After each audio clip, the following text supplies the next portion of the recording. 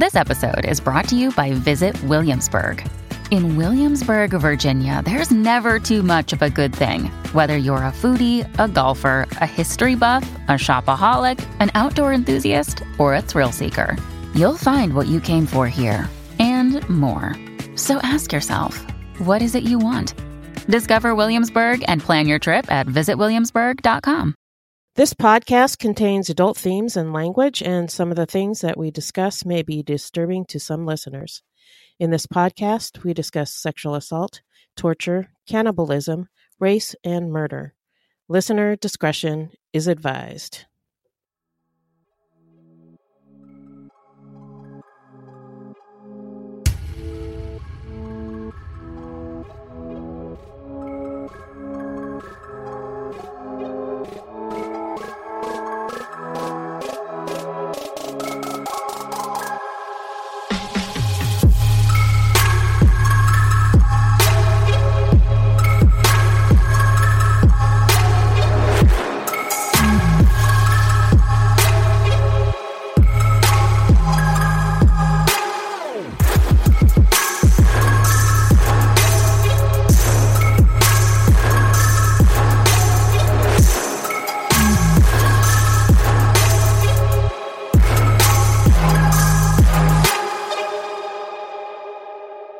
Welcome to Fruit Loops Season 2, Episode 5. Thank you so much for listening.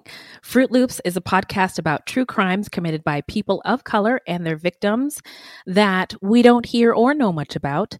Now, contrary to popular belief, not all serial killers are white. There are many well-documented cases of serial killers of color, and Fruit Loops is a podcast all about them. We will take deep dives into the fascinating lives and crimes of serial killers and true crimes committed by people of color and their victims that the media and entertainment commonly leave out because, well, the news is racist, allegedly. And we are Wendy and Beth. She's Wendy. I'm Beth. We're not journalists, investigators, or psychologists, just a couple of gals interested in true crime. Also, the opinions expressed in this podcast are just that, our opinions. Please send any questions or comments to fruitloopspod@gmail.com or leave us a voicemail at 602-935-6294, and we may feature it on a future episode. That's right. So who are we talking about today, Beth? Today, we're talking about cannibal killers. Happy Thanksgiving! Hello. We'll be covering Peter Bryan, an English guy who killed several people, and as a bonus, Omaima Nelson, who was not a serial killer, but she did murder her husband and allegedly ate part of him. Pass the potatoes! Hey, yes, please. So, how you doing? I'm doing good. I just wanted to say happy Thanksgiving to all of the American Loopsters out there. And happy Thanksgiving. And to all the Loopsters in other countries, happy Thursday. Hope it's a great day for all of you. Yes, we do. Happy Thanksgiving, everybody. Shout out, by the way, to all of those affected by the wildfires in California who may be displaced over the holidays or who have lost loved ones. Shout out to all the first responders. I just wanted to point out, I was born and raised in the Bay Area. I went to college in Thousand Oaks where that crazy ass shooting was. Used to go to that club every Wednesday, by the way. Holla. Wow.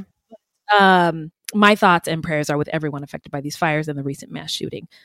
So from Fruit Loops to you guys. Yeah, definitely. Yes, absolutely. We are going to get into some of our listener letters.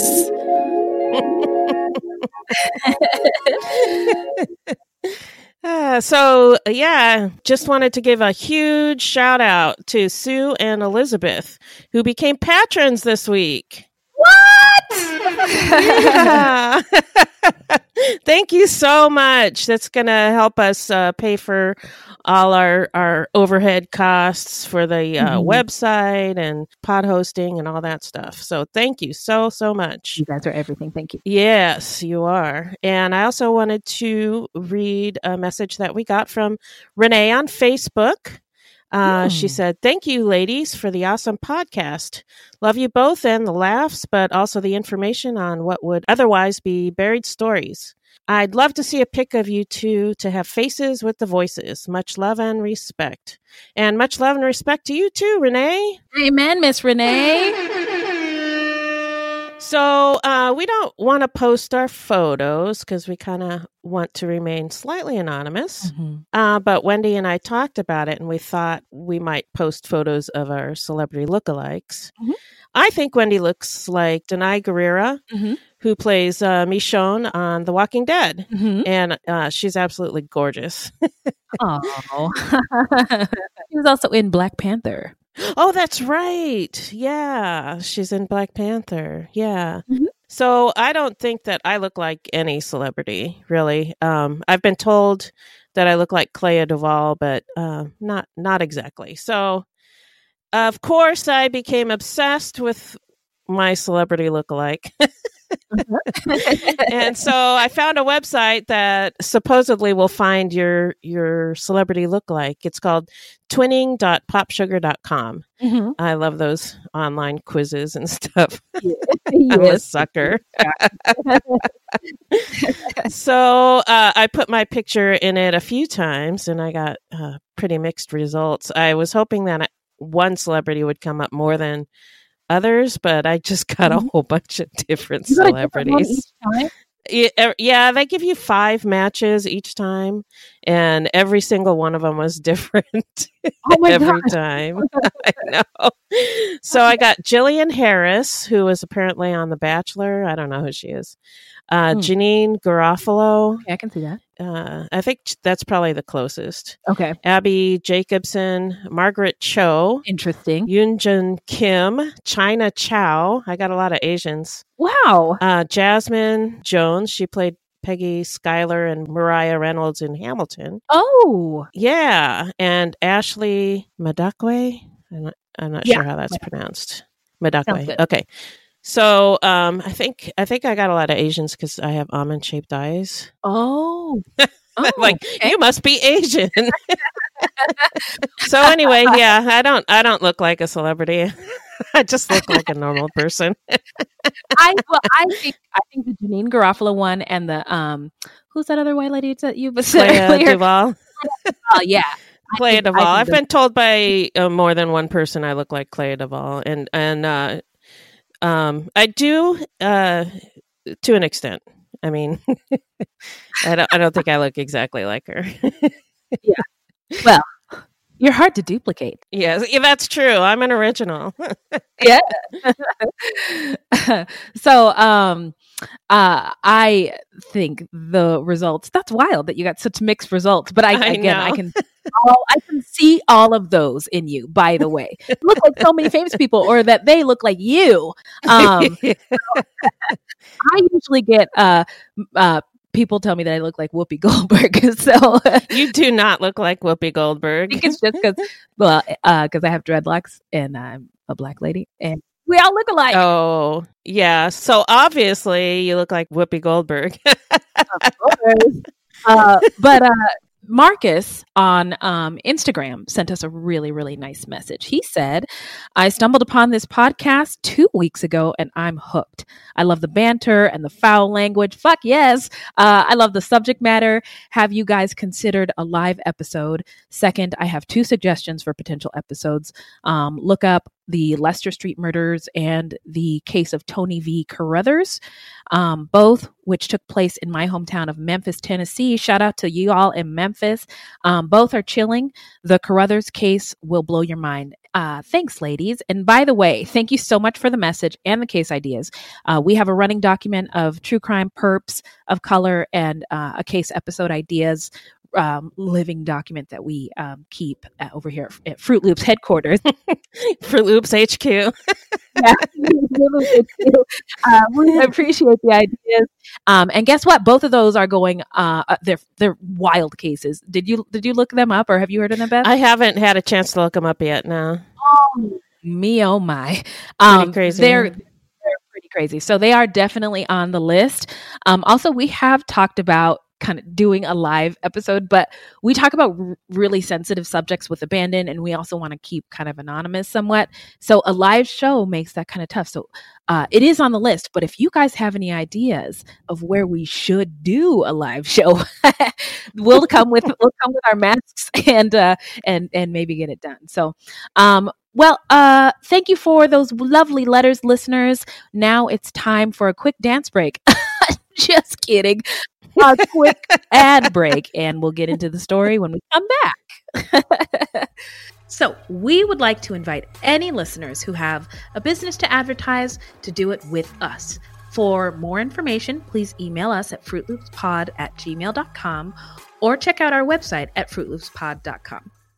So, all right, let's dive into the subject. Take it away, Beth. All right, we've got a double whammy for you today. It's Thanksgiving, and we will be filling our bellies with turkey and sweet potato pie. Oh. So we thought we'd tell you about some cannibalistic killers of color. Mm-hmm. It's like turkey and sweet potato pie for your ears.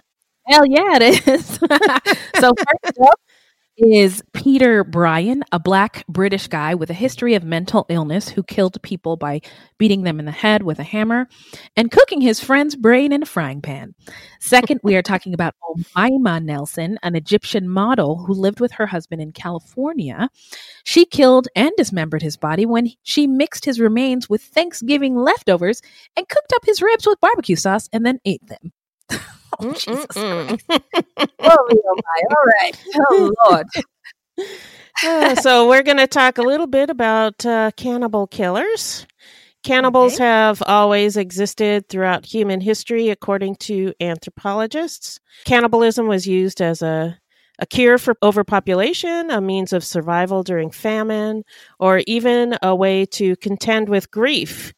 Nearly every culture has consumed human beings for some reason at one point in time. Beth A. Conklin, an associate professor of anthropology at Vanderbilt University, studied the Wari, a group of native people who live in the Amazon rainforest and who practiced an elaborate form of cannibalism until the 1960s, when government workers and missionaries forced them to abandon the practice. Y'all just going to come in there and have them stop practicing their own culture? Come on. Yeah, missionaries kill all the fun. Me too.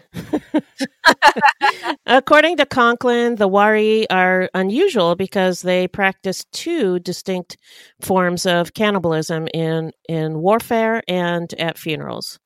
But the two practices were very different and had very different meanings. Eating enemies was an intentional expression of anger and disdain for the enemy. But at funerals, when they consumed members of their own group who died naturally, it was done out of affection and respect for the dead person and as a way to help survivors cope with the grief. Okay. I don't know how that works, but that just makes me a little sick to my stomach to think about it right now. So, although cannibalism has been found in all cultures, what's not so common are murderers who kill for sport and then eat their victims. According to Dr. Eric Hickey, professor of forensic psychology at Walden University, of the estimated 2,000 active serial killers in the United States, between 5 and 10 are probably cannibals as well. Hickey says that cannibals are almost never true psychopaths. Psychopaths have trouble making meaningful connections with other human beings, but cannibal killers, they tend to develop extreme attachments to people and suffer from neediness and low self-esteem. Cannibals tend to feel really insecure and can't have normal relationships, Hickey says. Eating their victims gives them a sense of power because their victims can never leave. Interesting. Because cannibals can have emotional attachments, their victims' deaths are usually quick, wanting to spare the other person the pain. That's nice. They're not interested in their victims' suffering like Ted Bundy was. They're not looking for sadism. They simply want access to the body, says Hickey. What's more, cannibalism in these cases is usually a sexual act. Whenever killers eat other people, they're acting out a fantasy about relationships and intimacy, Hickey says. They start experimenting with sexual fantasies about voyeurism and necrophilia, and as they're fantasizing, they explore that behavior. Fun. Yeah, you don't see people jump from killing to eating. It starts with watching people sleep, then drugging victims, then you want to be with someone who's buried or unconscious, and it just progresses from there. That's what Hickey like does. it does. Yeah, as one Yeah. does, right? Right. Happy Thanksgiving. So, what do humans taste like? That's the perennial question, right? I'm dying to know. From Smithsonian Magazine, they said beef would be the closest visual equivalent of a human fillet or rump roast. The red color can be traced to the presence of richly pigmented protein called myoglobin, and more specifically, hemes, the chemical compounds that myoglobin uses to bind and store oxygen as a fuel source for active muscles. According to Texas A&M University's Department of Animal Science, pork, lamb, and beef average 2, 6, and 8 milligrams of myoglobin per gram of muscle, respectively. The concentration of myoglobin in human muscle tissue is pretty high, even relative to pigs, sheep, and cows, coming in at close to 20 milligrams per gram of certain muscle fibers, or a 2% concentration of myoglobin. Ooh. But according to the testimony of people who have actually eaten other people, the taste of human meat is not like beef. Both serial killers and Polynesian cannibals have described human meat as being most akin to pork, but not all cannibals agree. Some have said it tastes like veal. Now, I think I've mentioned this on a past podcast. There is a storytelling podcast. I think it's called Snap, maybe Snap Judgment. Oh, Snap Judgment, yeah. On Halloween, they do scary ones. And this one episode was of a girl whose dad she believed was a cannibal. And her dad was like, come down, come eat this lovely roast I just made. And he was like, it's going to be the most delicious thing you've ever tasted in your life. And it was. And she was like, I think my dad fed me a human flesh. Oh my God. While I was doing the research for this, I remembered watching a show on Investigation Discovery called True North. It's like a 4-part story about a couple who murdered a guy, and then afterwards they threw a barbecue, and the people who attended the barbecue said that the meat that was served didn't taste like beef, that it tasted like nothing they'd ever had before. And later on, when they found out that they'd killed this guy, they suspected that they'd eaten human flesh. Oh, Lord. Oh, right. Thanks for coming to our lovely barbecue, everybody. So 9 out of 10 cannibals agree human flesh tastes like pork. But like any meat, the flavor of human would probably depend a great deal on how it's prepared and what cut is sampled. I suppose that's true. Okay, I'll take it.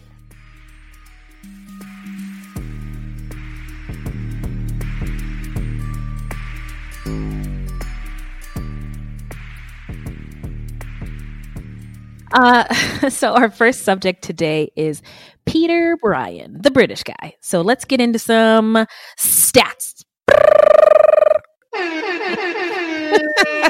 So anyway, Peter Bryan's crimes took place in London town, England.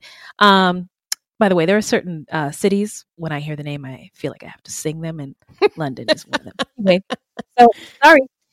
He killed 3 people from 1993 to 2004.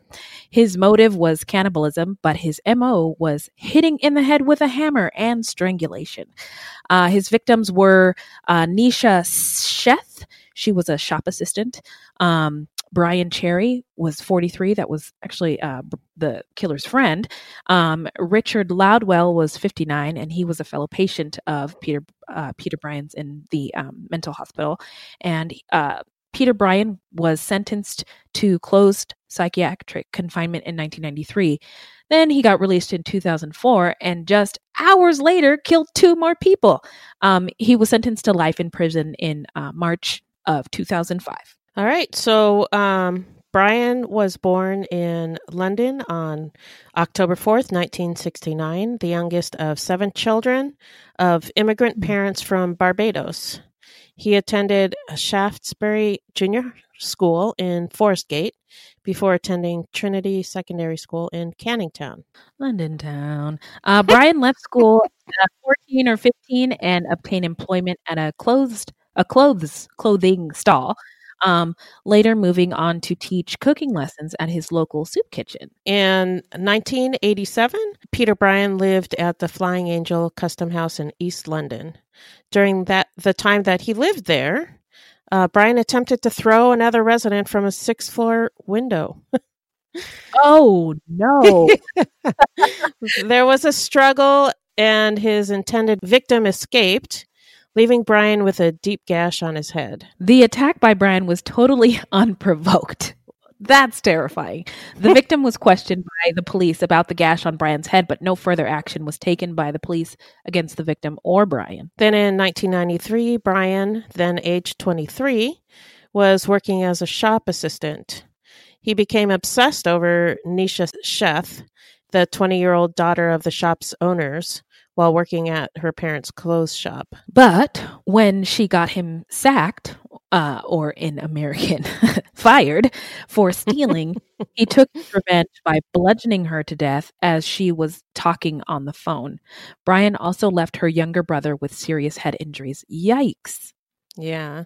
An hour later, Bryan reportedly high on cannabis. All right, this is bullshit. When I read that, I was like, I don't know. It just sounded so like an old person wrote it. Like an old white person, for sure. He was high on the weed. He was taking the weed. That marijuana. Oh, God. In any case, he was reportedly high on the weed. Okay. And he jumped from the 3rd floor balcony of a building in Battersea in an apparent suicide attempt. He survived and admitted the manslaughter of Nisha on the grounds of diminished responsibility. I believe that means that he said he was insane at the time. Okay. And he was locked up in the Rampton Maximum Security Psychiatric Unit without limit of time. By February 2001, the nursing staff thought that he had made considerable progress in regard to his behavior, attitude, maturity, relationships, anger, and insight. Brian was transferred from Rampton in June 2001 to the John Howard Center after a 6-month trial leave project agreed by the Home Office. He was then released into the care of a psychiatrist and social worker. After applying to a mental health review tribunal in 2002, he was moved to the Riverside Hostel in North London, where he was allowed door keys and could come and go as he pleased. London town. In October 2003, the psychiatrist and social worker noted continued improvement in his behavior and mental state and talked of plans for a move for more independent accommodation. In November 2003, his mental health social worker wrote to the Home Office stating that matters had settled down and there were no further concerns, and it was thought that he did not present any major risks. It was later said that the psychiatrist and social worker looking after Brian were inexperienced and had never worked with a convicted killer before. That's not good. No. In January 2004, social workers applied for the transfer of Brian to low support accommodation. Instead, he was transferred to an open psychiatric ward at Newham General Hospital after allegations that he had indecently assaulted a 16-year-old girl close to the hostel. We read that he was caught blowing raspberries on the 16-year-old. Yeah, just going. Oh, It's like kind of motorboating her stomach. Motorboating her stomach. Yeah. Okay. All right. Well, happy Thanksgiving. Okay. On February 17th, 2004, he walked out of the mental health unit and went straight to a DIY shop, which I assume is like Home Depot or something. Home Depot or Harbor Freight. Yeah, something like that. So he bought a claw hammer, a Stanley knife, and a screwdriver, and then went to kill Brian Cherry, his friend. I Hmm. I have some friends, and I've never considered killing any of them. No, Just me. no. Yeah, that's where me and Peter Bryan differ. So Mr. Cherry, he was 43 years old, was described as a nice man but lonely with few friends. At around 7:15 p.m., his friend Nicola Newman let herself into his flat. That's what British people call apartments, and noticed a strong smell of disinfectant. Peter Bryan then emerged from the living room, bare-chested and holding a knife to announce, "Brian is dead." Just announce. Brian is dead. I feel like a Hamilton song is coming on. Yeah. But I can't think of which one would fit in this The time. Reynolds pamphlet. Sing, have you read this? Alexander Peter. What's this guy's name? Peter Bryan killed his friend. Have you read this? Fucking fire, man. Oh man, I'm so happy. Oh, okay, we have to stick to the story. Okay, what's next? Okay, so Nicola, who was the friend who dropped by, didn't believe Peter Bryan and tried to look into the room. And when she did, she saw Mr. Cherry lying naked on the floor and could see one of his arms on the floor clearly separated from the rest of his body. She said clearly separated. Yep. That clearly that arm is separated from the body. Clearly. No longer attached. Nope. No, ma'am. Well, I saw a picture online, and we'll put this on the website. But there was not a actual picture of the scene, but like a police drawing or something for the court. Yeah, I saw that one too. So you get a very clear picture that yes, she is accurate in her description that the arm was clearly separated. Police were called after neighbors heard screams. The police arrived to find Brian standing in the hallway in the dark with bloodstained hands, jeans, and trainers. Sneakers. Sneakers, yeah. Weapons, including a hammer, were found strewn around the flat. Mr. Cherry's skull had been smashed open with at least 24 blows from the hammer, and his head his head had been partly sawn off. Oh no. His right leg and both arms had been hacked off, and blood was splattered all over the living room. Get ready to hold on to your wigs. In the kitchen, officers found a small amount of meat in a frying pan next to an open tub of butter. The meat was part of Cherry's brain. More brain tissue was heaped on a plate next to a knife and fork on the draining board. Brian told officers he had killed Mr. Cherry after the victim opened his door, and then said, "I ate his brain with butter. It was really nice." Okay, so I'm glad that you told us about cannibalism in the beginning and how it's a sick form of intimacy. Yes. So this dude was his friend, right? Yeah. So maybe he really loved his friend in a very not okay way. Yes, and That's I think that Jeffrey Dahmer was the same. He wanted to keep the people with him all the time, so that was his way of keeping them with him. He would eat them. Yes, of course. Yes. He absolutely, as one does. Yes. He later added, "I would have done someone else if you hadn't come along. I wanted their souls." Brian later admitted he was comforted by the smell of blood and described the victim's arms and legs as tasting like chicken.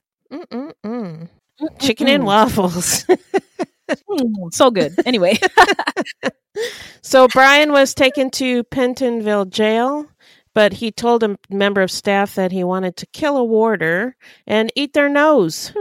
Prison officers had to use riot shields when unlocking his cell in case of attack. Wow. That kind of reminds me of Hannibal Lecter. Now, is Hannibal Lecter a real person? No. Or is it just the movie? It's just a movie. Okay. He was based on several different people, but He was not a real person. All right. Thank you, OG of True Crime. Now, on April 15th, 2004, tax day in the United States, Brian was remanded to Broadmoor Maximum Security Hospital after appearing in court over Mr. Cherry's death. But later, doctors believed he had settled and could be transferred to a medium risk ward. Let's see what happens next. Nothing good. Not good. Richard Loudwell, aged 60, was waiting trial for the murder of an 82-year-old woman and was a patient on the same ward. And on April 25th, 2004, at around 6:10 p.m., 3 members of staff heard 2 bangs coming from the dining room and found Mr. Loudwell lying on the floor next to a table and chair. His face was covered in blood and there was a strangulation mark around his neck. He eventually died on June 5th. When Brian was found, he admitted he had tried to strangle Mr. Loudwell with a piece of cord and smashed his head on the floor. Boy. Brian told doctors, "I get these urges, you see. I've had these urges ever since I saw him. He's the bottom of the food chain, old and haggard. He looked like he'd had his innings. I was just waiting for my chance to get at him. I wanted to kill him and eat him. I didn't have much time. If I did, I'd have tried to cook him and eat him." All right, then. So you were just reading that, and I was hearing it in my head in a British accent. In a British, I can try it again in a British accent. It's okay. When I was a kid, I was obsessed with England, and I spoke in a British accent for a whole year.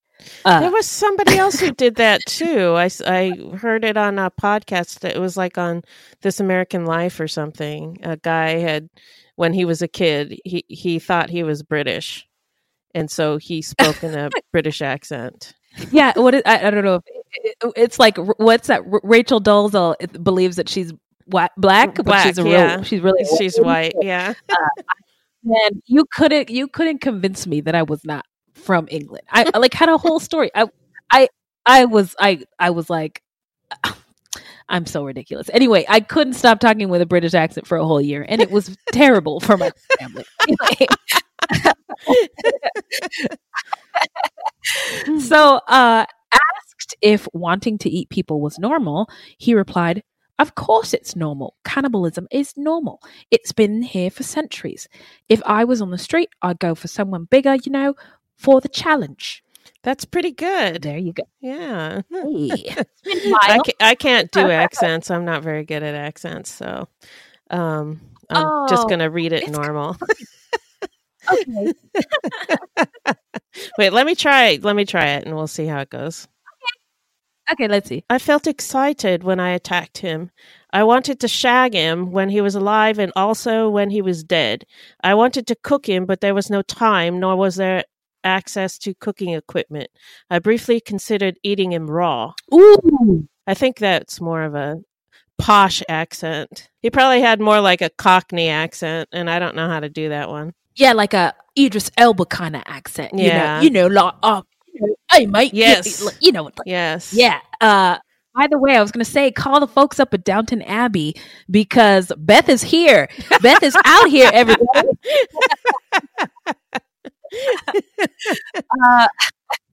So he named another patient as his next target and added, "It's something like a ritual. I must be becoming a serial or something." And according to the prosecutor, Brian believed that the human body was a natural food source that made him stronger. Whoa. He told one psychiatrist he hoped to kill 8 people because he wanted to be a serial killer. Well, he already was. So yeah, so he didn't have to.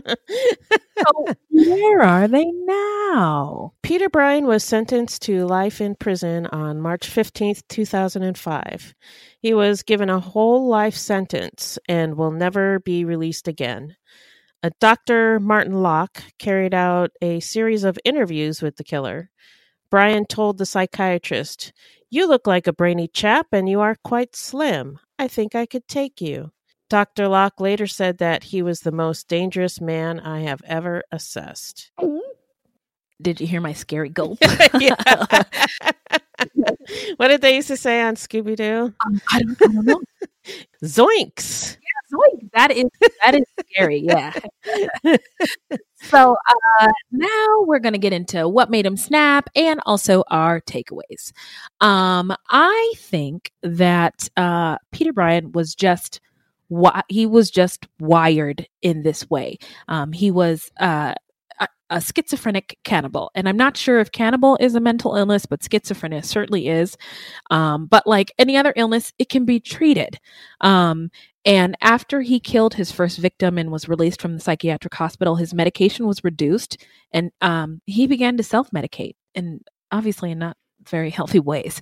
And it made his severe mental illness even worse. And many news outlets blamed his mental health providers for the murders, essentially saying a series of blunders by them led to the opportunity for Bryan to commit these crimes. Yeah, but I also read that he was really good at hiding his illness and his psychotic urges. So I think it was like the perfect storm. You know, he had the psychiatrist and the social worker who were not very experienced, had never worked with killers before. Apparently, Peter Bryan was pretty good at hiding things. So, but I don't know. I just got a feeling that he seemed to get obsessed with thoughts and felt a need to follow through with them. I mean, he got out of, he was released, and then immediately he went and killed his friend and ate him. So like it was something he'd been thinking about for a long time. And as soon as he got out, he did it. And I don't know a lot about schizophrenia. But I did want to mention that media coverage relating to violent acts by people with schizophrenia reinforces the public perception that schizophrenics are all violent.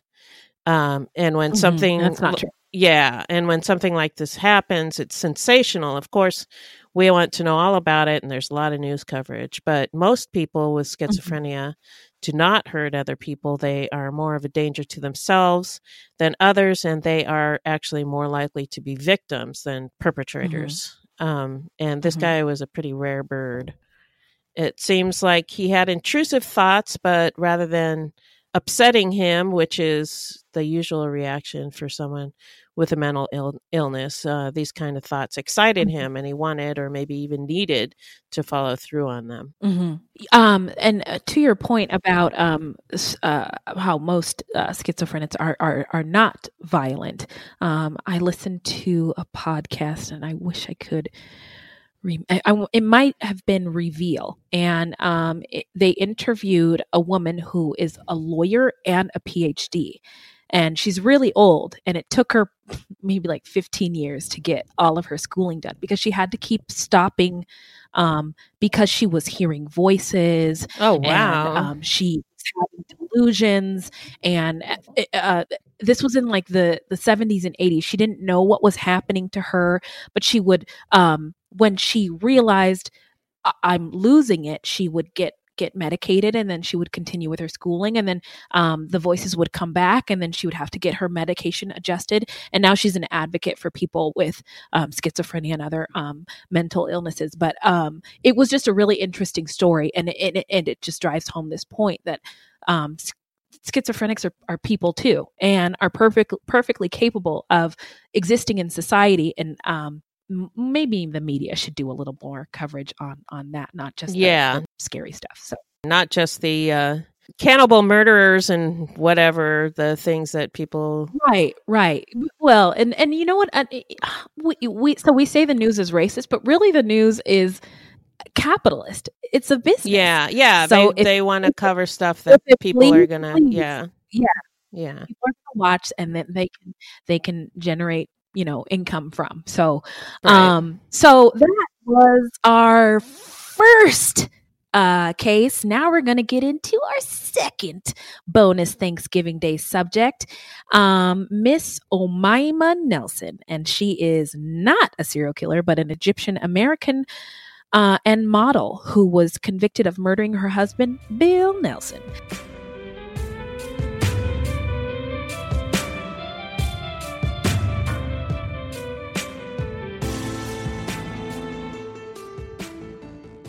So I'm going to get into some stats here.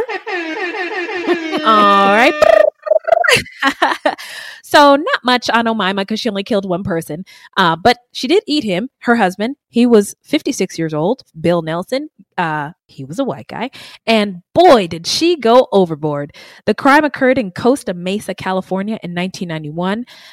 And spousal rape was illegal in all 50 states in the U.S. 2 years later. So I'm not sure when it was made illegal in California, but those are the stats. All right. So Omaima Aree Nelson was born in 1968 in Egypt and brought up in what has been described as a squalid section of Cairo. By her account, she was the victim of almost unimaginable abuse as a child when she was molested, beaten, and forced to undergo a circumcision, a mutilation of the female genitalia. So get ready because I feel like I need to explain female circumcision or aka female genital mutilation, aka FMG. It's done a couple of ways, typically by cutting off all of or part of a girl's external genitalia. Some cultures go a step further and surgically or using cauterizing material to close up the vagina, the hole itself. Wow. The practice is quite common. It is illegal in the United States and many other countries, but many young girls with family in the Middle East, Asia, or Africa, the practice is accepted. And, those girls may go away for the summer to get cut. And, their parents may have arranged for the procedure to have been done, and the girls don't get any say. Google it. It's horrific. The practice makes future sex not pleasurable and painful for many women. It's also traumatizing because somebody is holding you down. Without anesthesia. So a couple sources that introduced me to the topic. First of all, Oprah did an episode about it in the 2000s. Very, very traumatizing. Also, Stuff Mom Never Told You and the Heart podcast did really great episodes about it. It's painful watching it. I can't imagine what these little girls like. From age 0 to 15 have to undergo this practice. Yeah, it is horrific. It's not always sanitary. It's not often done by a medical professional. And after I got into the weeds about the subject, I did not sleep well for several months. But until we eradicate the practice, because people they're not stopping doing it. Communities are still not willing to give this practice up. So I'm just hoping if those communities want to still do it, that they can do it in a way that's safer and less painful for these young girls. Yeah, it's awful. I'll get off my It's yeah. awful. Yeah. I'm telling you. I remember hearing about it, and it upset me so much I couldn't. I didn't want to know any more about it. And it's like just the bare bones about it just upset me so much I couldn't listen to it anymore. It's tough for sure. And you know what? I was so upset that I donated to a Stop FMG charity. I thought, just like retweeting stuff and being upset and like sitting in the fetal position isn't going to help. Right, so right. I did. And you can just go online and look for Stop female genital mutilation websites. Oh, and, good to know. I didn't even know that was out there. So good to know. Oh, yes. There's lots of organizations who are trying to stop this, or at least make the practice safer if people are going to still doing this. Right. Still be doing this. So. All Tangent. Right. All right. Back to the story. And in 1986, Omaima married an American man and immigrated to the United States when she was just 18 years old. They then divorced, and she had trouble getting by. She was alone. She didn't have a great command of English, and she didn't have a lot of marketable skills. She did find jobs as a nanny and a house cleaner. She has been described as an exotic beauty. And if you see pictures, that's totally She true. is, yeah. She was able to find some part-time work as a model. By her own account, she went through a series of dysfunctional and abusive relationships with other men before she met Bill Nelson. By prosecution accounts, she traded on her sexuality for rent and cars from a long overlapping line of men, most of them older. By the way, fuck you, prosecutor.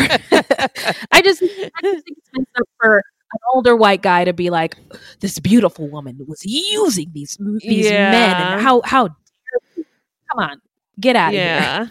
So sorry. In October 1991, when she was 23, she met Bill Nelson, a 56-year-old pilot, in a bar while playing pool. Bill was originally from Texas, and he has been described as a sort of Southern gentleman type, prone to wearing cowboy boots, jeans, and big belt buckles. You know, those kind of guys. Oh, yeah. My ladywood just went up. I love it. So he'd run into some trouble with the law when he was caught using his plane to smuggle marijuana. Whoa. He was smuggling the weed. The marijuana. Oh, but it was a white guy, so he probably kind of a hand slap. He was recently paroled. I think he actually got four years for that. In jail? Uh-huh. Me, oh my. Oh, I didn't know they locked up white people for that stuff. They do, yeah. Oh, I had no idea. Thanks, Beth. So I guess he was recently paroled after being locked up. Who knew? Yeah. This I'm not going to be able to leave this one alone. Anyway, the couple married shortly after meeting. A white guy got locked up for weed. Well, he was smuggling. I think it was pretty serious. You know, I think he was flying the marijuana from Mexico into the U.S. So okay. So I think it was pretty serious. But and he only got 4 years. So there's that. So there is that. Right. Okay. So the couple married shortly after meeting. Then they honeymooned in the Southwest before returning to Nelson's apartment in Costa Mesa. Omaima would later claim that during their short marriage, she suffered sexual abuse by her husband. She said it was only after they married that her husband showed a violent side. On November 28th, Thanksgiving Day, 1991, Omaima claims that Bill sexually assaulted her in Costa Mesa, in their California apartment. Following this, Omaima grabbed a pair of scissors and stabbed him repeatedly. She said she then beat him with a clothes iron, ooh, ouch, and other objects until he died. Yeah. I think one of them was a lamp or something. I don't know. She just beat him with stuff. Oh, yeah. She lost it. In. Yeah. Oh yes, Ma. We see you, boo. Okay. After murdering him, she began dismembering his body. She skinned the torso. Oh, Lord. Cooked the decapitated head and fried his hands in oil. She reportedly castrated him in revenge for his alleged sexual assaults. Wow. Yeah. Okay. Is all that necessary? A psychiatrist later testified that Nelson said she put on red shoes, a red hat, and red lipstick before chopping up and cooking her husband's body. She also told the psychiatrist that she ate William Nelson's ribs after cooking them in barbecue sauce. The psychiatrist quoted Nelson as saying, "I did his ribs just like in a restaurant." She said she sat at the kitchen table with Bill Nelson's cooked remains and said out loud, "It's so sweet. It's so delicious. I like mine tender." Oh, me, oh, my. Oh, right. She got rid of some of his remains through the garbage disposal, and she also mixed some of them with the leftover Thanksgiving turkey and disposed of them in a trash can. Neighbors said the garbage disposal inside the Costa Mesa apartment seemed to run continuously for the next 2 days. Yeah, and I also, I watched, I think it was Snapped.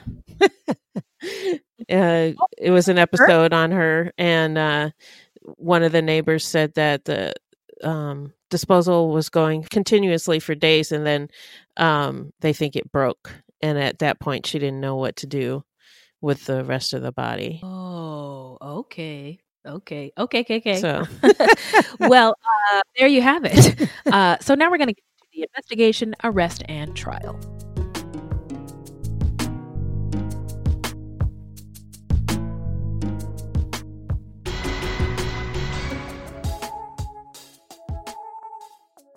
On December 1st, 1991, Omaima went to a friend's house and asked for help in disposing of her husband's body parts.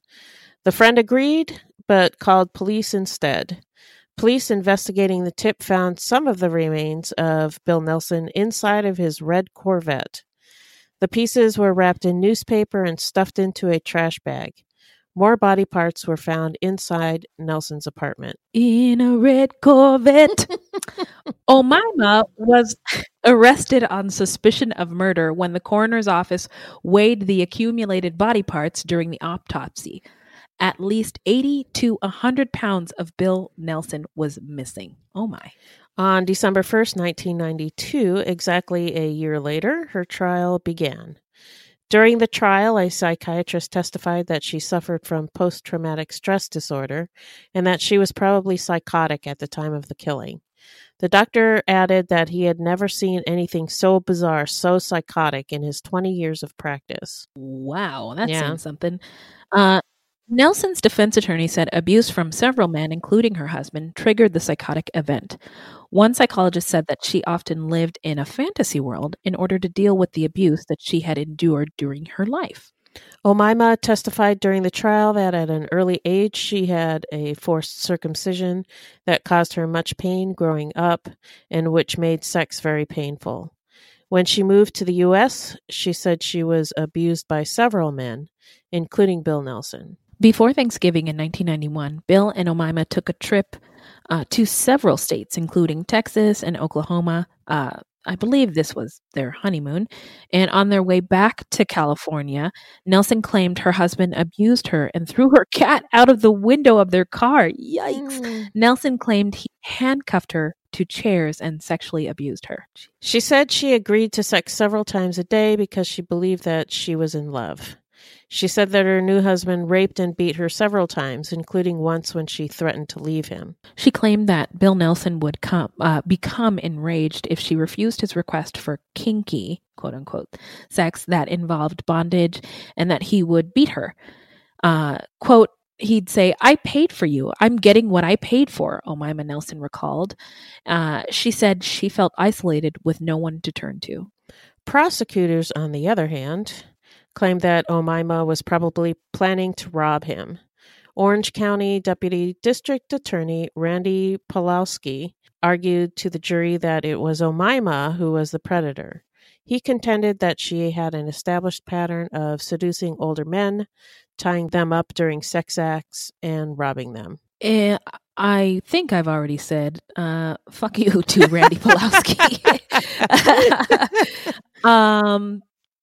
When we get to our takeaways on this one, I'm going in on him. He's getting a read for sure.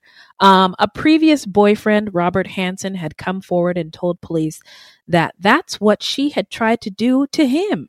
He alleged that Omaima had tied him up and demanded money from him at gunpoint. Prosecutors charged Nelson with this crime in conjunction with Bill Nelson's murder. Come on, guys. Yeah, that sounds like a really dumb plan to tie somebody up and then ask for money. He's tied up. How's he going to give you money? Right. He is tied up. But now, as a Black person, person of color in the United, I don't trust the justice system for nothing. Right. So this seems like it is a made up story to lock up a woman of color. That's all. Yeah. I'll get into it later. Okay. All right. The prosecutors alleged that Omaima went after Bill Nelson for his money. Pawlowski argued to jurors that Omaima shackled her husband to a bed during a sex play ruse sometime during Thanksgiving weekend in 1991, and then murdered him in cold blood with scissors before she systematically dissected his body. And there was evidence that Bill Nelson had been shackled at the ankles at some point, as he did have some bruising around his ankles. Pawlowski said Nelson had a pattern of using sex as a con game. Oh, come on, old Whitey. And that her games grew increasingly violent over the years. Again, I've said it before and I'll say it again. What's wrong with you white male prosecutors is it's almost impossible for them to imagine that another white guy who looks like them is capable of doing something wrong. And it had to be the brown person. It's all the brown person's fault. Mm-hmm. On January 12th, 1993, despite feeling some pity for Omaima, the 8-woman, 4-man jury did not entirely believe her claims about her abusive relationship with her husband. The jury foreman later said that some jurors believed Omaima's claims of abuse while others did not. And I'm from California, and my impression of Costa Mesa is it is a very also mostly white town. Okay, so okay. I think it's great they had an 8-woman jury, but were there any people of color on that jury? Probably not. I don't know. So despite the sensational nature of the trial, they tried to focus on the evidence, he said. But jurors were disturbed by evidence presented during the trial, which included tales of bondage, sex games, decapitation, castration, and the allegation of cannibalism. There were also graphic photographs showing the remains of the victim as pieced together by pathologists. That would be pretty hard to look at.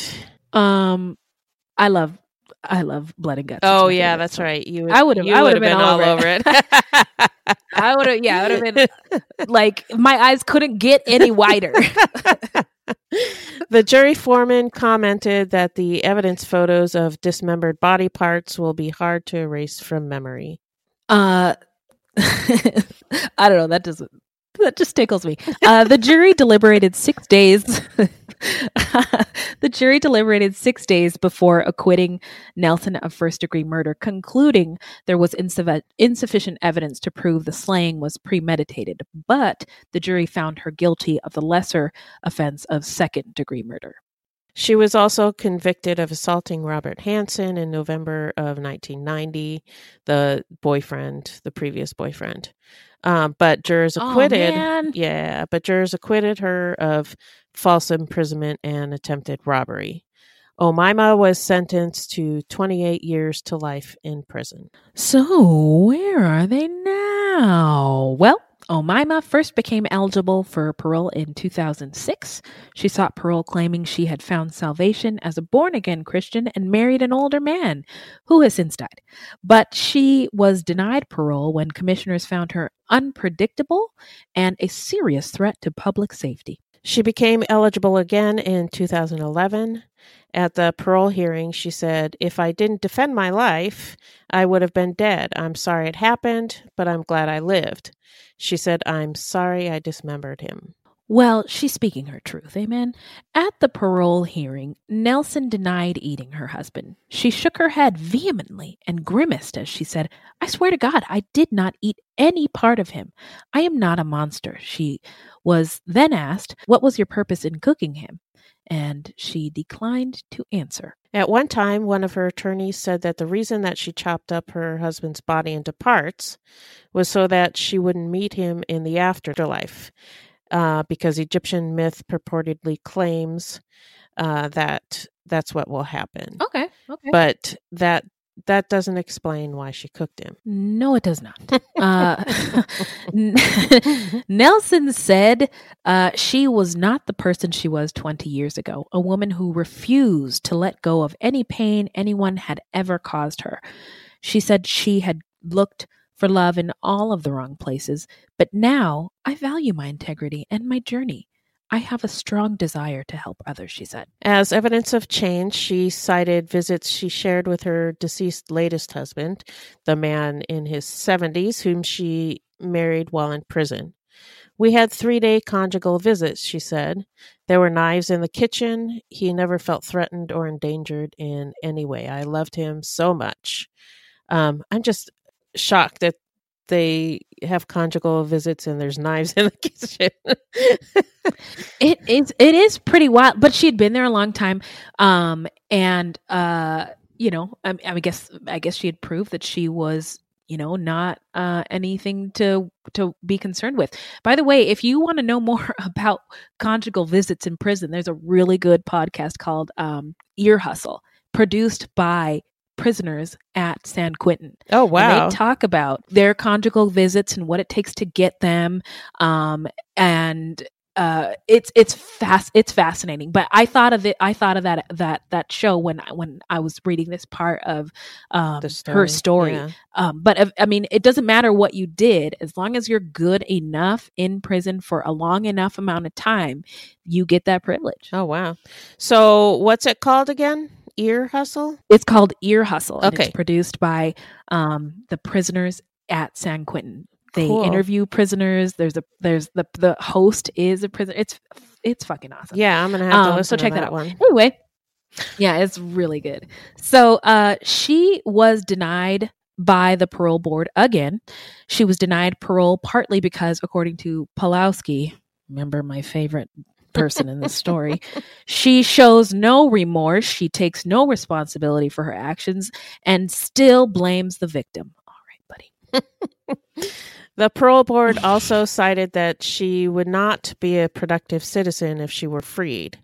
According to the DA's office, Omaima failed to complete any educational or vocational classes while incarcerated and has failed to abide by prison rules. Fair enough. Fair enough, but I don't believe it. She is currently serving life.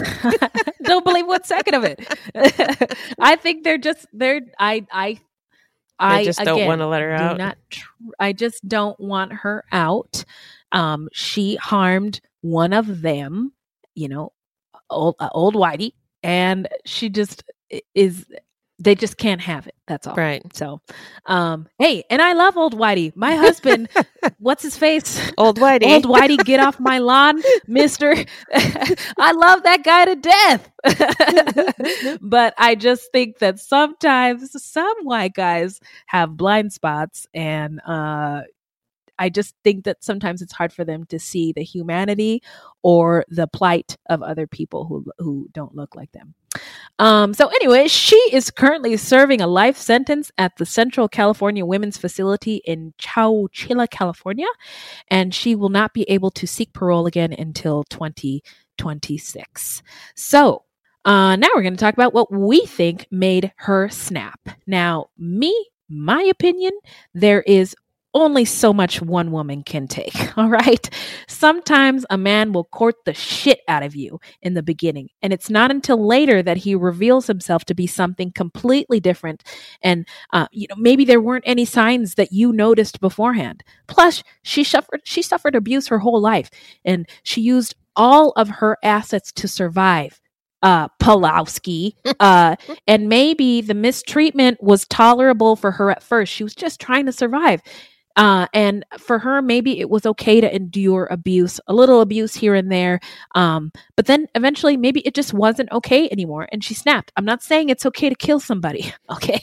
I'm just saying, I think that's why she snapped. That's it. Yeah. It seems like the abuse in her early life just wrecked her. And it's hard to say exactly what happened. Her husband's not alive to tell his side of the story. But the fact that they knew each other for such a short period of time is telling. They literally did not even know each other. And different articles give different time spans for the courtship and marriage. Some said they married within days. Others said they married after weeks of meeting. And I could not find the date that they did marry. But it was a short period of time. And they all said that they met in October and she killed him on Thanksgiving Day. So at the most, they knew each other for 2 months. And it's impossible to really know somebody in 2 months. I suppose. Yeah. At the beginning of the episode, we talked about the Wari tribe that practiced 2 forms of cannibalism, one in warfare and the other for funerals. And the one for revenge, I think, was the form of cannibalism that Omaima partook in. Because I don't know how bad the abuse from Bill was, but her actions were probably more about seeking revenge on all of the people who abused her during her life, not just him. And like you said, there's only so much a woman can take, and then they can't anymore and they just snap. And I think that that was it. And then she was just pissed. She was I just mean, done. that's Man, to put it mildly. I am not fucking with this. Yeah. And then just all right, that's it. And the story where she's talking about how she's sitting at the table and talking about that's it. Sorry. And she's eating his body and saying, this is so sweet, just like talking to him at the same time, like, look at you now. Yeah. What are you gonna say now, Bill? Now? This is so good, Bill. I mean, that's terrible. Yeah. You have it is. but I think that's probably what was going. What you got to say now, Bill? Probably what was going through her mind. She was like, fuck you. I'm gonna eat you for Thanksgiving dinner. Oh my gosh. And the fact that she put on her reddest outfit. Yeah. Red shoes, red hat, red outfit. Yeah. Ooh, I wonder if her nails are red too. I mean, that is, somebody needs to make a movie out of this. Are you listening, Hollywood? So now we're going to get into what Beth and I took away from the story. And I'll start just because that's just the way it's going to be today. So this is a long one. It is interesting to me because the media and entertainment in general, when they describe women of color and their bodies, it's always food related. Chocolate skin, chocolate eyes, onion booty, caramel skin, olive skin, ham hocks for thighs. Ooh, she tasted so sweet like yams with syrup. And Omaima took all of those and in a very sick, sadistic way turned it around on a white person. So there's that. I never really thought about that, but that's true. Yeah. Oh, it is. I mean, just I don't know, watch a movie, read a book.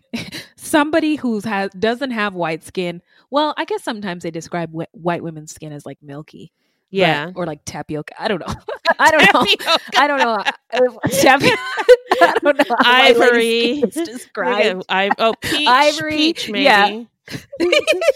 Peach. Oh, yeah. I haven't heard that one. Peaches. But yeah, like peaches and cream. Women's bodies are. Yeah. Yes. Peaches and cream. I love that song. But yeah, our bodies are always described as like food, and women so like we're not food, we're people. But anyway, so she just literally turned that on its head. She did. But she sure did. She sure did. It also bugs the shit out of me how this prosecutor went after her as a con for using her sexuality. The prosecutor, I don't know his first name, but trash ass Palauska, literally was incapable of seeing Omaima as a victim. Again, he only saw the white guy that she killed, a white guy like himself, as the victim. But there's two in this story, and she was the victim of domestic violence. At least she said she was, but she wasn't treated like one. Where was the fucking rape kit? Unfortunately, marital rape was not illegal until 1993. So maybe she missed out on using that as a legal argument at her trial. It's hard to say, but I think about what I would do in her position, and nothing against old Whitey. Again, my husband is, again, old Whitey, Mr. Get Off My Lawn. He's one of the good ones, but I have a history of dating older white men, and in my late teens and early 20s, I dated women too. And some of them were not kind to me, including verbal and physical abuse. I had one guy who would punch me, and he would say, "It's okay, your skin's dark and nobody will be able to see the bruises." I had another guy who used to call me niglet, which is, I'm going to put it together for you. I hate saying this word, but nigger plus piglet. Okay. That's terrible. But I was just so thank you. I was so happy that somebody was paying attention to me and buying me things and taking me out and essentially like supporting me financially. You can call that whatever you want, but to me, it felt good and okay enough at the time. But I didn't know my worth, and I didn't realize how wrong it was. And maybe, again, for Miss Omaima, it was okay for her for a while, but no one should have to endure that kind of abuse, sexual or otherwise, in any relationship. So I think it was just too much at some point. Yeah, and you have to remember she was only 23 years old, you know? Exactly. So, and I think, I want to say the human brain is not mature until you're like 25. So she was still, her brain was still growing, you know? Yeah. So I just wanted to say that abusers often move in really fast and do something called love bombing, giving someone lots of attention and affection as a way of gaining influence over them. It can look like at the beginning of a relationship often does when two people are infatuated with each other, but it's usually more intense and it goes a lot faster. And this relationship, Omaima and Bill's relationship, was really fast. Light years. Yeah, very fast. Love bomb sounds good though. It does. They should have a worse. Somebody should come up with a phrase that doesn't sound so good. Love bomb. There's two different forms of love bombing, and one of them is good and the other is bad. So this is the bad one. Oh, okay. So one of the signs of love bombing in the start of a relationship is a lot of attention in a short period of time. Declarations of love within days of meeting. He showers you with affection, gifts, promises for the future, says things like, when we get married, and pressures for commitment, all within a relatively short period of time, like weeks, days. The relationship later becomes abusive once he's hooked you. It's like he blinds you with all of this attention, and then you get hooked. And then he becomes abusive. And the fact that their relationship happened so fast makes me believe that there probably was some abuse going on. On the other hand, that doesn't, like you said, it doesn't justify what Omaima did. And it sounds like from the parole hearing that she hasn't done much in the way of introspection or self-improvement during her time of incarceration, which, you know, you don't believe, but but that's what it sounds like. And what she really... Well, she found Jesus. Yeah, she what did more find do you Jesus. Want? But she really needs psychological help. And unfortunately, I don't think she's going to get that in prison. So I don't know if Not in an American prison. Yeah, so I don't know if she would do much introspection or self-improvement without that kind of help. So that's my takeaway. I'll tell you one thing. When she does get out and the book gets published about what really happened, I will be buying it.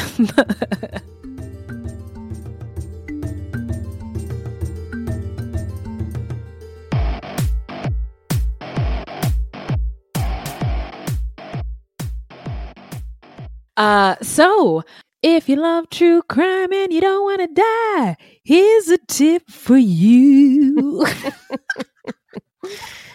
So this segment is not intended to be victim blaming. We thought of this segment because I read somewhere that a lot of people listen to true crime because they want to know what they can do to be safer. But in my mind, this is not meant to blame the victim. It's just learning from other people's mistakes. Sometimes we have no suggestions for a particular episode and we'll just offer up generic tips. And I'm going to go first. And I just wanted to mention the love bombing again. Be wary of men or women who come on too strong and want to go too fast. Take the time to get to know someone before committing to a relationship. My personal opinion is that it takes at least 6 months to even start to know someone before the facade starts to slip. We all have a facade. That's right. We all want to put our best foot forward. And it just takes a while to get past that. It just does. So it does. And I wish I had really understood. I wish I'd even heard the term love bombing when I was 18. Yeah. I didn't start dating until I was 18.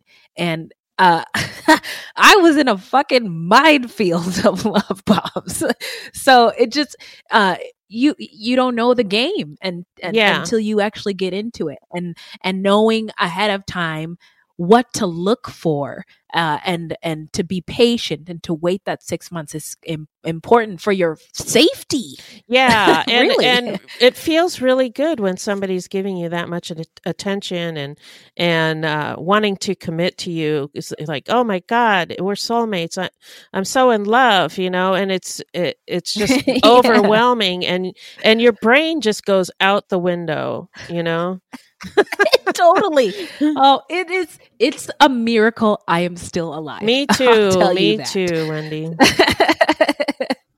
So I don't have any tips, but the topics discussed in this episode got me thinking a lot about domestic violence and mental health. So I would just like to remind everybody to be well and seek help. Nobody suffer in silence for either of those issues. And we've gone kind of long in this episode, so I'll link up some domestic violence and mental health resources in the show notes. All right. So now we're going to get into some crime news, serial killer or crime news. What do you got, Beth? All right. So there's an update on the Long Island serial killer case. Real quick, if you don't know anything about it, a 24-year-old sex worker named Shannon Gilbert disappeared under some really odd circumstances in 2010. She went out to Long Island for a job. She had a driver who waited for her outside of the house. But at some point, the John came out to get the driver and said that he couldn't get Shannon to leave. The driver came into the house, and Shannon basically, according to him, she was basically freaking out and hiding behind a couch. She was on the phone to 911 and telling them that they were trying to kill her. Then she got outside and ran off. She just ran away. And when the police were notified that she was a missing person because they couldn't find her, they began looking for her, and they didn't find her. But they did find 10 other bodies on a Long Island beach. It was oh shit. Yeah, Gilgo Beach. And of course, they think it might be the work of a serial killer. Oh my gosh. And they did eventually find Shannon's body too about a year later, and there's they don't know if she was a victim of homicide or if she where she was found was like in a marshy area, so they think maybe she ran in there and just died. But her family doesn't think so. But in any case, the police never released the 911 call that Shannon made. And just recently, a judge ordered that the 23-minute long 911 call has to be released. 23 minutes? Yeah. Oh my God. Yeah, and I've always wanted to know what was on that call. And I don't know if I want to listen to it. Maybe I do. I don't know, but speak for yourself. I do want to read the transcript for sure. I want to know what's on it. Oh yes, I do. I'd not heard of this case at all. At all? No. Is Shannon a woman of color, or is she? I think she was white. Okay, just wondering. Yeah, I don't. I think that, but all the victims were sex workers, I believe, except for one, which was a toddler. Okay. No, stop. Yeah. Oh God. Okay. Wow. I have not heard of one inch of this case. But I'm really intrigued. It happened in Shannon Gilbert. Island. In what part of Long Island? Yeah. Long Island. Okay. Long Island. Okay. Yeah, it's they call it the Long Island serial killer. So yeah, and there was a couple of episodes on, I don't know, 48 Hours or Dateline, one of those shows. And that's where I saw the story. Oh, okay. That's crazy. So I saw this on the news, but a listener was also kind enough to share it in our Facebook discussion group. So thank you, Brother Marcus. What the fuck indeed? He shared it in his caption as what the fuck. So I say what the fuck indeed. The headline reads, elderly black man confesses to being serial killer responsible for 90 deaths. The article link is in our Facebook group, and we will also share it in our footnotes. But little this gentleman, Mr. Little, is a man from Texas. He was indicted in Texas for the murder of a woman in 1994. Mr. Little is 78 years old, but provided details to more than 90 deaths dating back to the 1970s. So, you FBI profilers who still don't believe that Black guys can be serial killers, huh? Little is linked, so far he's linked to 30 cases. But if his claims are true, he would be one of the most prolific serial killers in the U.S. And we might need to add him to the list. Yeah, for sure. For sure. But there's this guy who NBC has on every time there's a serial killer. His last name is like Van Zant. Oh, yeah. And he might have been a former FBI profiler, but he was like, come on, guys. 90.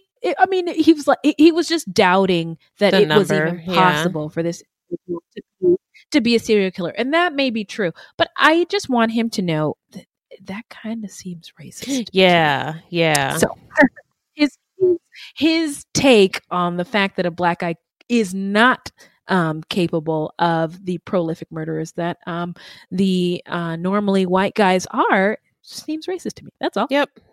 I agree. So now we're going to get into our part of the show where we shout out any content by people of color or about people of color or any true crime goodies. So I wanted to tell you guys about a show that I love. I fucks with it. It's The Champs with Neil Brennan and Moshe Kasher. Now, hear me out. Moshe is a Jewish guy and Neil Brennan is a white guy. He's the white guy who was behind Half Baked and The Chappelle Show. They are both comedians. There are no new episodes, but they created the podcast to talk only to Black people because they got into podcasting and realized there was a shortage of podcasts about people of color or by people of color, just as we Fruit Loops have noticed. So these guys created the show to fill that void. Podcasting is still full of so many white guys. Wall-to-wall white dudes. Wall to wall. I don't need any more. Thank you. I'm full. The Champs is different. Now, these two white guys are very well versed in Black culture and hip hop culture and interested in learning more. So listeners can learn along with them. And they're so fucking funny. And if you don't know much about Black culture, it's a good place for you to start.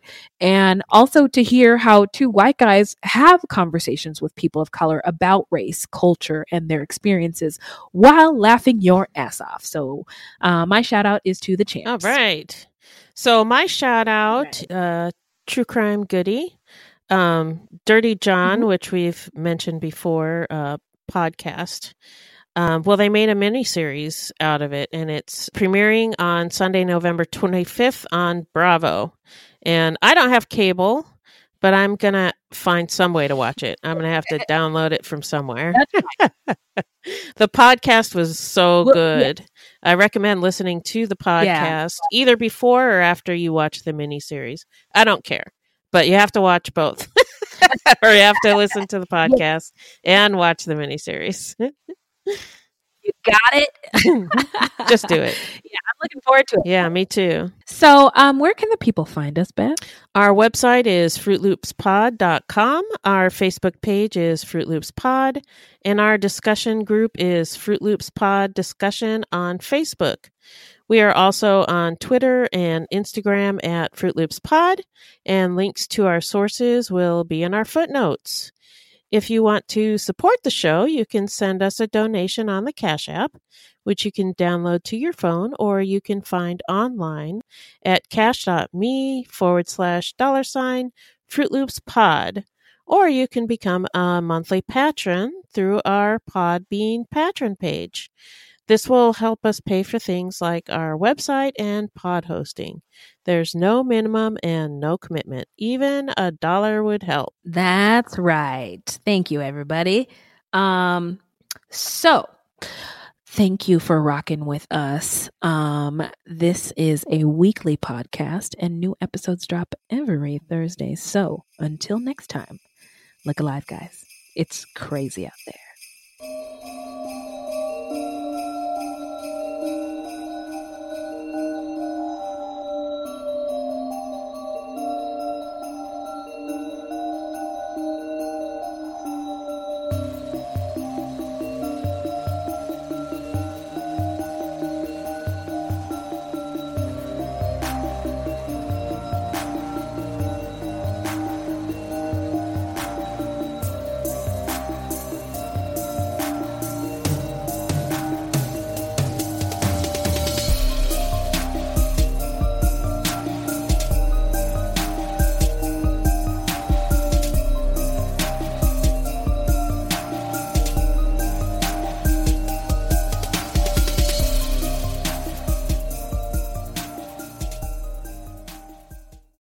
Hello, this is Dr. Grande, the host of True Crime Psychology and Personality. On my podcast, I explore and explain the pathology behind some of the most horrendous crimes and those who commit them. We discuss topics like narcissism, psychopathy, sociopathy, and antisocial personality disorder from a scientifically informed perspective. What is a narcissist? How do you spot a sociopath? What signs can you look for to protect yourself from these dangerous personalities? It's not just about the stories, but also the science and psychology behind them. So if you're interested in true crime or mental health, I'd encourage you to give my show a listen wherever you get podcasts. I want to take a moment to tell you about my podcast, Carol Costello Presents Blind Rage. In 1984, a woman named Phyllis Cottle was abducted in broad daylight, tortured, and left to die in a burning car in Akron, Ohio. At the time, I was a rookie reporter covering this horrific story. Since then, I've reported every kind of crime imaginable. I've been able to leave most of them at work, but not this one, the one that buried itself under my skin and stayed put. Phyllis Cottle was a badass woman, and I want to tell you her story. A production of Evergreen Podcasts and signature title of the Killer Podcast Network, you can find Carol Costello Presents Blind Rage wherever you get your podcasts. Discover more great true crime and paranormal programming at killerpodcast.com.